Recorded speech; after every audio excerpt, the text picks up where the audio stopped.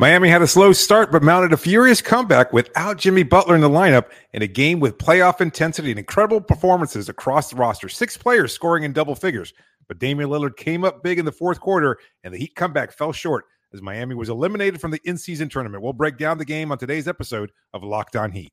You are Locked On Heat, your daily Miami Heat podcast. Part of the Locked On Podcast Network, your team every day.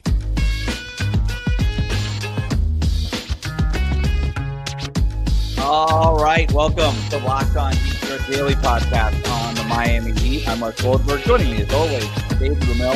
However you're tuning in on YouTube, Odyssey, or your favorite podcast app, thanks so much for making Locked On Heat your first listen every day. Recording this Tuesday night live from Kaseya Center, where the Miami Heat just lost to the Milwaukee Bucks, 131-124. An exciting game overall at the end.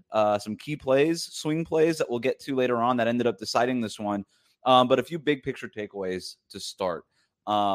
First, the Miami Heat, with this loss, officially eliminated from the in-season tournament. They will not move on to the knockout round. Las Vegas will not be in their future, at least as part of this in-season tournament.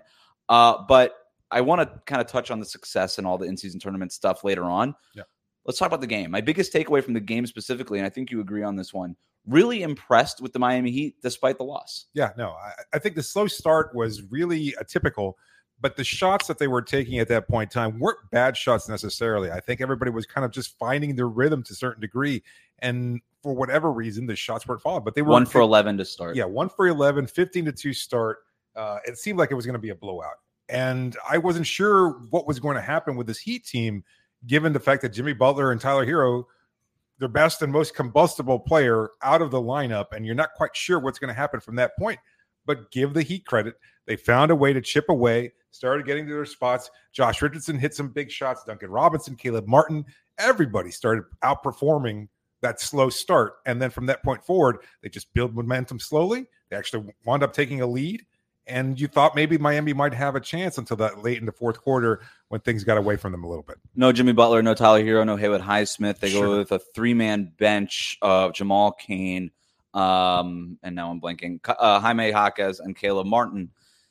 They got contributions up and down the roster. It was one of Bam's best games of the season, and I loved how he just went at Giannis, not afraid, taking the competition to heart, and just being like, "Hey, I'm just as good as you." Was sort of the message that he was trying to send to Giannis. There was a play late in the game where he just basically posted up against Giannis. Everybody cleared out for him, and he just shoved him and shoved him and shoved him until he was below the rim, and then knocked him over. And he ended up getting a foul call on the play. I think it was Bobby Portis came in with help defense and ended up fouling Bam. But you just don't see that. You don't see anybody just push Giannis out of the way. No. And Bam just played with so much strength. Yeah. And we've talked about this a lot this season. Just Bam Adebayo's evolution, especially on offense. And I've talked about this. Like last year, a lot of those 15-footers, those foul line jumpers sort of floating away from the basket, a finesse shot. It was a finesse shot in order to get around and get shots over these big guys. He's basically flipped that. He says, instead of trying to get over or around the big guys, I'm going to go right through them because he's one of the strongest guys in the league. He just flatly is, and he's using that strength to such a degree now that I think it's elevated his game so much to the point now where Giannis had 33 points tonight. Bam had 31. Giannis got a lot of it at the free throw line. I know we'll touch on the free throw disparity a little bit later for sure. Oh, yes. But I came away thinking that Bam was the best player on the court tonight. No, I'll double down on that. I think it's undoubtedly that Bam Adebayo was the best player of the game. On a night when he was sharing the floor with Damian Lillard and Giannis Antetokounmpo, Bam Adebayo was the best player out on the floor tonight, even if it wasn't in a loss. The total effort, the physicality, doing everything, finding ways to combat not just Giannis, but Bobby Portis, Brook Lopez. It didn't matter who Milwaukee was sending at him. Bam was finding counters to that, being aggressive, consistent. He is having his best season of his NBA career, which has already been extraordinary, and he's playing even better, getting better with age.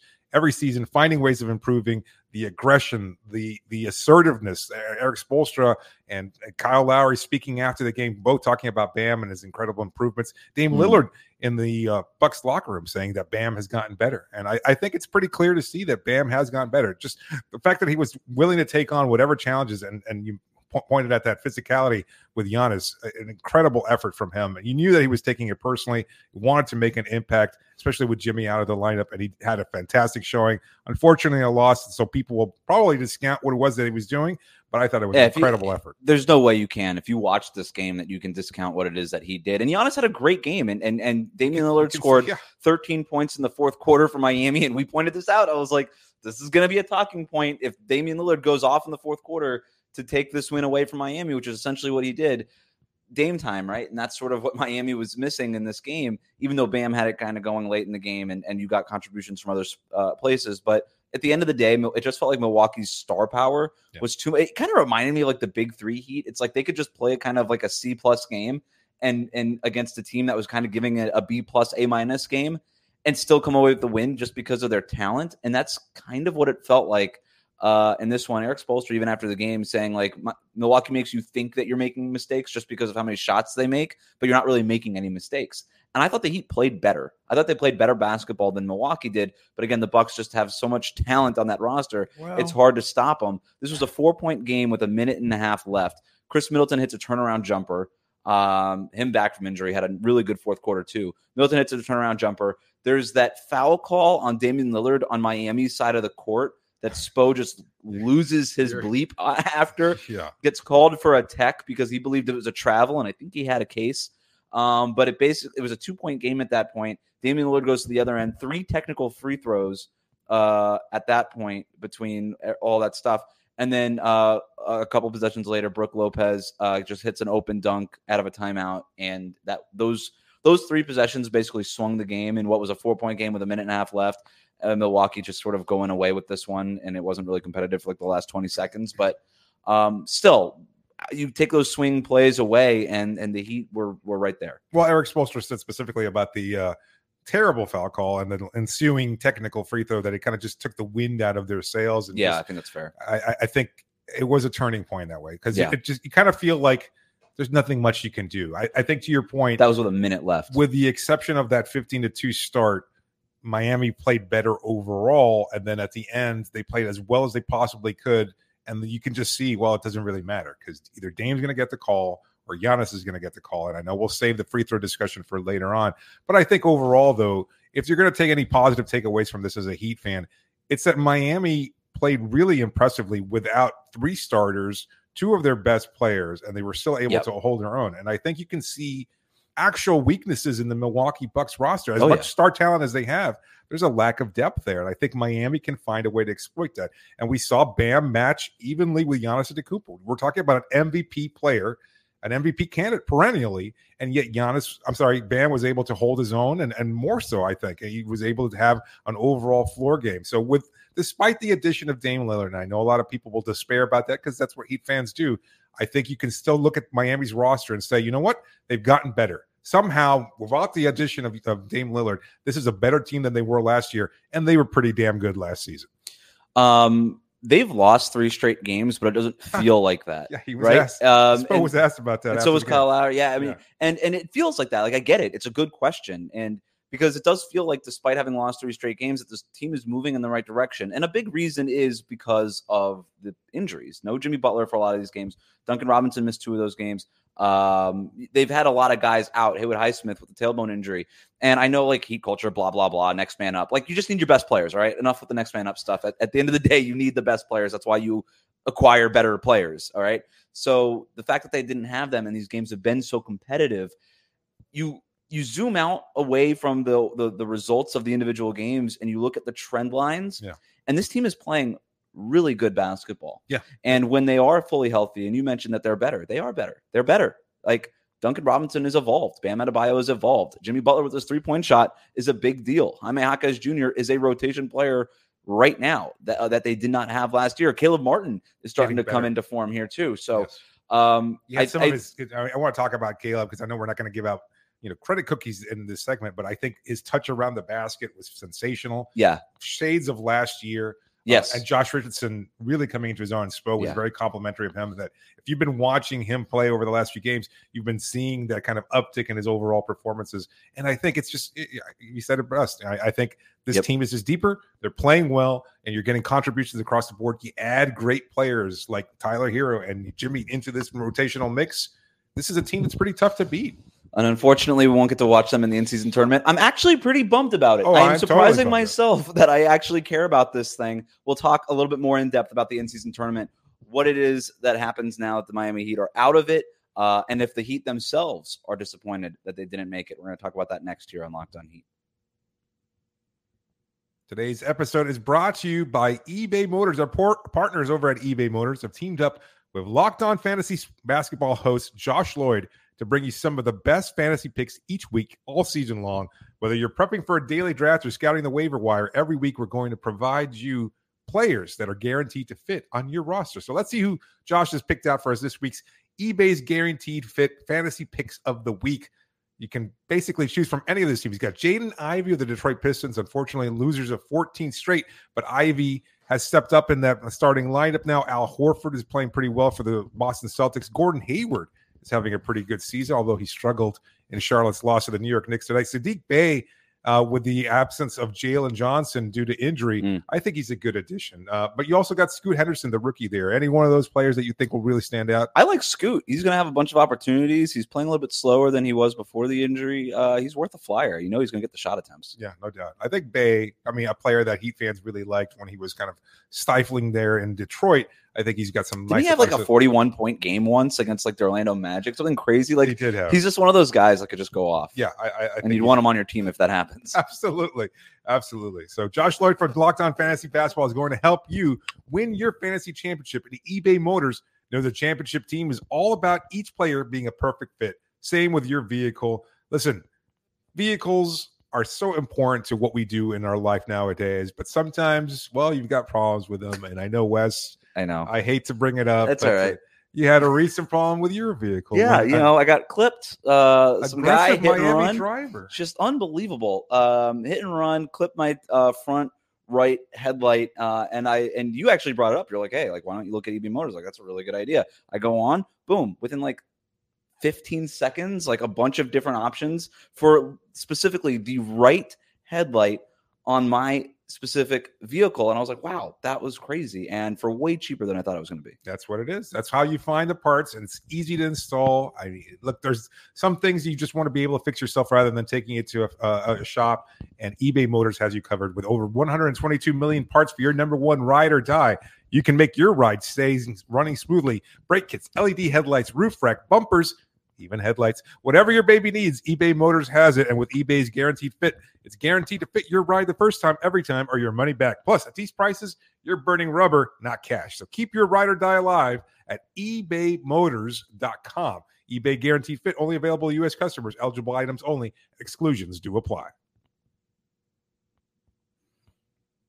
Back here with Locked On Heat. Thanks for making Locked On Heat your first listen every day. Everydayers, tune in tomorrow for our mailbag episode going into the Indiana Pacers game. Get your questions in lockedonheat@gmail.com. You can find us Locked On Heat on Instagram, and of course you can always send those questions into us on Twitter. Use that hashtag AskLOHeat. We'll get to some other listener questions from after this game in a minute, but let's get to the in-season tournament part of this. So the Heat were 2-0 to start the in-season tournament games. They lose to New York at Madison Square Garden. Then they lose to the Bucks, obviously, tonight, and they're eliminated from the in-season tournament.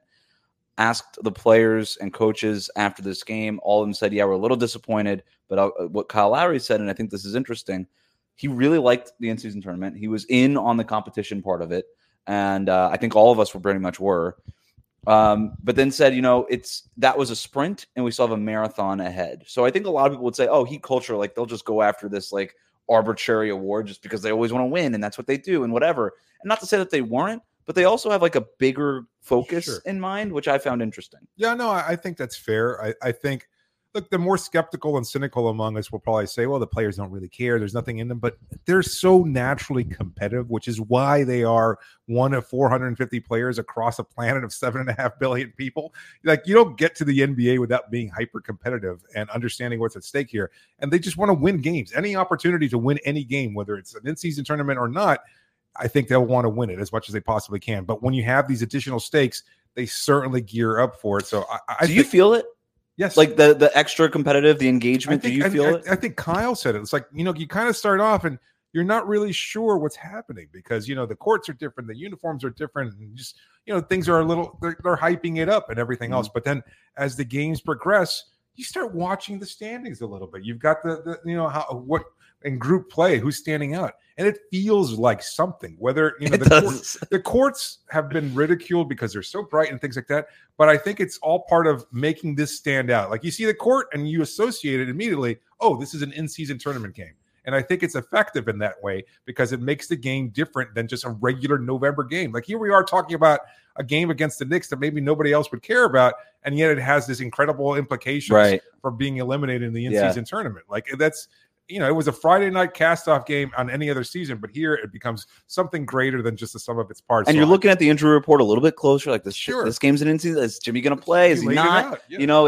And you said it. You said it best. It's definitely something, right? I'm not really quite sure what it is yet, but it's something, and something in the place where nothing was, right? And not to dismiss the regular season as just the regular season, but yeah, it's like people always said, like it doesn't feel like the NBA really starts until Christmas anyway, right? And so if you give us just a little bit of something, we'll be in on it. We're not. Look, I was very cynical. I thought this was absolutely ridiculous, but you do sense a level of engagement from the players. Even that Knicks game, like the Heat lost that game. They were up by 21 in the second half. They go on a 19-0 run to start the third quarter. I don't know that a Tom Thibodeau team necessarily, throws the towel in, but maybe they would have, even subconsciously, it's just a Friday game in November. Like, no big deal. We lost this one. He'd go on a 19-0 run, tip your cap, move on to the next one. But they fought back, right, in that second half. And you get that level of engagement. Bam Adebayo in the group stage finale, 42 points tonight. Like, Spo went with a playoff rotation here. 8 guys. No Thomas Bryant. No Orlando Robinson in this one. Like, he just went with 8 guys and staggered Bam Adebayo and Kevin Love in a way that felt like a playoff rotation. Yeah. So I won't go so far as to say that it feels like playoff games. It feels like playoff stakes because obviously it does not. But it felt like something a little bit more than the regular season. And for a league that has struggled to make specific games across the calendar, especially early in this portion of the regular season, matter and feel like they matter, I think that's a win. And the other part of this, too, is that engagement from the players. Even if fans don't necessarily understand the in-season tournament and the brackets and the spreadsheets and the scenarios of if you win this by this many points and all that stuff happens, and then maybe you're in the wild card or something. Even if you don't understand that, the product on the court is better because the players are just more engaged. That's fair. I mean, I felt a playoff intensity, and I don't know how to compartmentalize whether or not it was just because you're facing Giannis or because you're facing Dame or because you're facing the Bucks that have been a longtime playoff rival. But maybe part of it is that, and maybe a big part of it, and I think it is the tournament, the opportunity to continue to play it, to win, to establish yourself as one of the better teams in the Eastern Conference. They want to win every game, but this game in particular, because of the implications, because of the pay, because of the opportunity to say, you know what, we're the first team to win this tournament. I think it all mattered. And I think it's unfortunate for the Heat because I think they would have liked to have moved on. A guy like Kyle Lowry, a veteran who's won an actual championship at the NBA level, has accomplished so much over the course of his career, multiple All-Star teams, a possible Hall of Fame career, I think a likely Hall of Fame career. And yet he's talking about this like, you know what? It sucks. I really wish we could have gone on. We kind of felt this energy as the tournament progressed, and we would have liked to have continued to play in Las Vegas. And it's unfortunate that we weren't given the chance. So in-season tournament update is a thing we do now. The Heat are eliminated from the next portion, which is the knockout round after the group stage. And then after that, you end up going to Las Vegas for the semifinal and the final, or just the final. Yeah. Those 2 games. Milwaukee, number 1 seed from the Eastern Conference with a point differential of plus 46. They went a perfect 4-0 in Group B, winning Group B, which was the group Miami was in, obviously. Indiana, also 4-0, the first team to clinch in the Eastern Conference. They go 4-0 in their group. They're plus 39 in point differential, so they're the number 2 seed. Boston ends up winning their group despite having lost to the Magic last week, which put them on the rocks a little bit. They ended up winning, and with their point differential plus 27, end up getting in. over the Magic, who are not in the tournament now, which I think is so interesting because they were also 3-1 in the Celtics group. So they're because they're a virtue of tiebreaker and something. There was like 3 different teams that were 3-1 in that group. So it went to point differential instead of head to head. It was crazy. The Celtics get in, whatever. The Knicks end up getting the wild card. They're 3-1. So Miami playing in the toughest group. They got 2 people out of Group B going on as the 4 teams representing the Eastern Conference. Of that group, David, do you have a favorite? Do you not a favorite team, but a team that you would bet on to win the whole thing? I think the Knicks. I think that they might not be as much of a marathon mentality there, but I think the way Jalen Brunson has been playing, they can seem. I think they're that kind of team that might look at this and say, you know what, we haven't been able to accomplish much at a postseason level. This is just kind of a taste to whet our appetite. That's WHET, whet our appetite. Oh, somebody dropped something to Kaseya Center. That's not taking place here. Maybe it's just the Bucks playoff chances. You know, I don't know. I kind of like Indiana in this one. I just think that their pace in this is not it's not a playoff series, right? So it's just one-off games. So I think with their pace and the way they play, it's so hard to adjust to that if it were playoff series, they'd probably be the last team I would pick out of this group because I have questions about their defense and their experience. But it's not a playoff series. It's more like March Madness style. And so you have to adjust to their pace. And I think that could throw off a lot of teams. So I kind of like Indiana here. There's a possibility there. We'll see how the Pacers, because they're going to be in town for the next couple of nights. That's true. That's right. Post-game Thursday night on that Wednesday night? Star Wars night. Thursday. Star Wars favorite night, November 30th. Yes. We got our listener questions next, including one about Bam Adebayo. And I'm going to clear out, and David is going to talk about the officiating that's coming up next here on Locked On Heat. Today's episode is brought to you by FanDuel. As the weather gets colder, the NFL offers stay hot over at FanDuel. And right now, new customers get $150 in bonus bets with any winning $5 moneyline bet. That's $150 if your team wins. If you've been thinking about joining FanDuel, there's no better time to get in on the action. This app is so easy to use, and there's a wide range of betting options from spreads to player props, over-unders, and so much more. Go visit FanDuel.com/lockedon. That's LOCKEDON, and kick off this NFL season. FanDuel, the official partner of the NFL. Thanks for making Locked On Heat your first listen every day. Make sure you subscribe on YouTube and on your favorite podcast app. Thanks for everybody for sending in questions using that hashtag AskLOHeat. After the game, as always, you could send in those questions there. LockedOnHeat@gmail.com. Locked On Heat on Instagram, where the DMs are open. This question comes from Christopher, who writes in, do you think Bam has this strong of a game if Jimmy and Tyler were healthy? Can he sustain this when the whole team is fully healthy? What do you think? I do. I think we've seen these kinds of performances from him, not just in exactly. the regular season, but also in the playoffs with either Jimmy out there. I think this is just the nature of this team, is that Jimmy, as great a player as he is not that kind of consistent dominant force. He's not your averaging 30 points per game kind of guy. He's not going to get those kind of shot opportunities. We've seen him have positive impacts, really great, efficient games where he scores maybe 20 or under, and I think that's just how he's built, how this team is built. And as a result, I think Bam will find opportunities to step up. And this version of Bam Adebayo, I think, will assert himself more often moving forward. So, yes, I do like Bam's chances of being able to kind of have these kind of opportunities down the road. He's the Heat's leading scorer already this season, with Jimmy, without Jimmy, with Tyler, without Tyler. For the balance of the season, he's the team's leading scorer. This is the new version of Bam Adebayo. Is it going to be 30 points every night? No, of course not. Nobody's like that except for basically Joel Embiid and Nikola Jokic at this point. So, look, I think the Heat need somebody to get closer to 30 points per game average. They've got Jimmy, Bam, and Tyler, who are basically all hovering around 20 to 22. Bam's probably around 23 points per game now. Yeah. They need somebody a little bit on the other side of 25 points per game. That's when you look across the league, the elite teams all have somebody averaging at least 25, 26 points per game, if not closer to 30 points per game. And so I would love it for Bam to be this aggressive. And I think he is discovering that about himself. He just did this against Giannis, man. He was going through Brook Lopez. He was going through Giannis. He's gone through Jaren Jackson Jr. He's gone through Rudy Gobert. He's gone through these guys all season long. And so he's got that.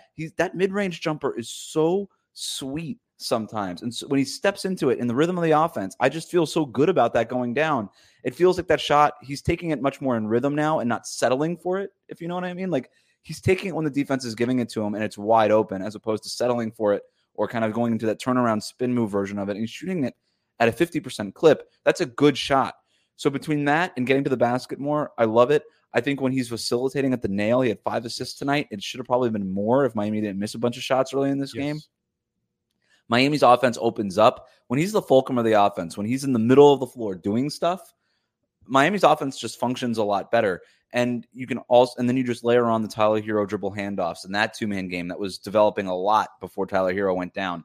The pick and roll game that actually got things that made things easier for Bam. Ditto for Duncan Robinson. Duncan Robinson's finding Bam on lobs too. And obviously that 2-man game has been a staple of Miami's offense for the last 4 years. Jimmy Butler playing off of that in the dunker spot, cutting, all these things. Caleb Martin, Jaime Jaquez finding their spots in sort of this Bam-centric universe. I think that's the best version of Miami's offense. And I would love to see them just continue to lean further into it. And you know that Jimmy doesn't really want to do that in the regular season.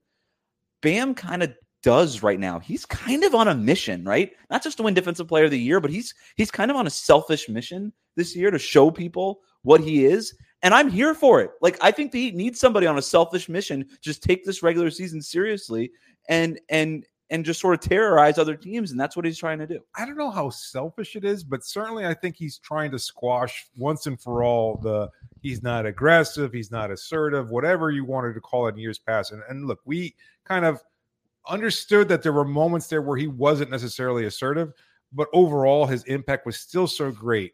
But this is a different version of it. I think it's marrying all those different parts of who he is, not just the fulcrum, the hub on offense, the defensive genius level plays that he makes so consistently. And you couple that alongside this incredible scoring streak that he's on right now. And I think this is the best version of him. And a little unfortunate that he wasn't able to get to the line more.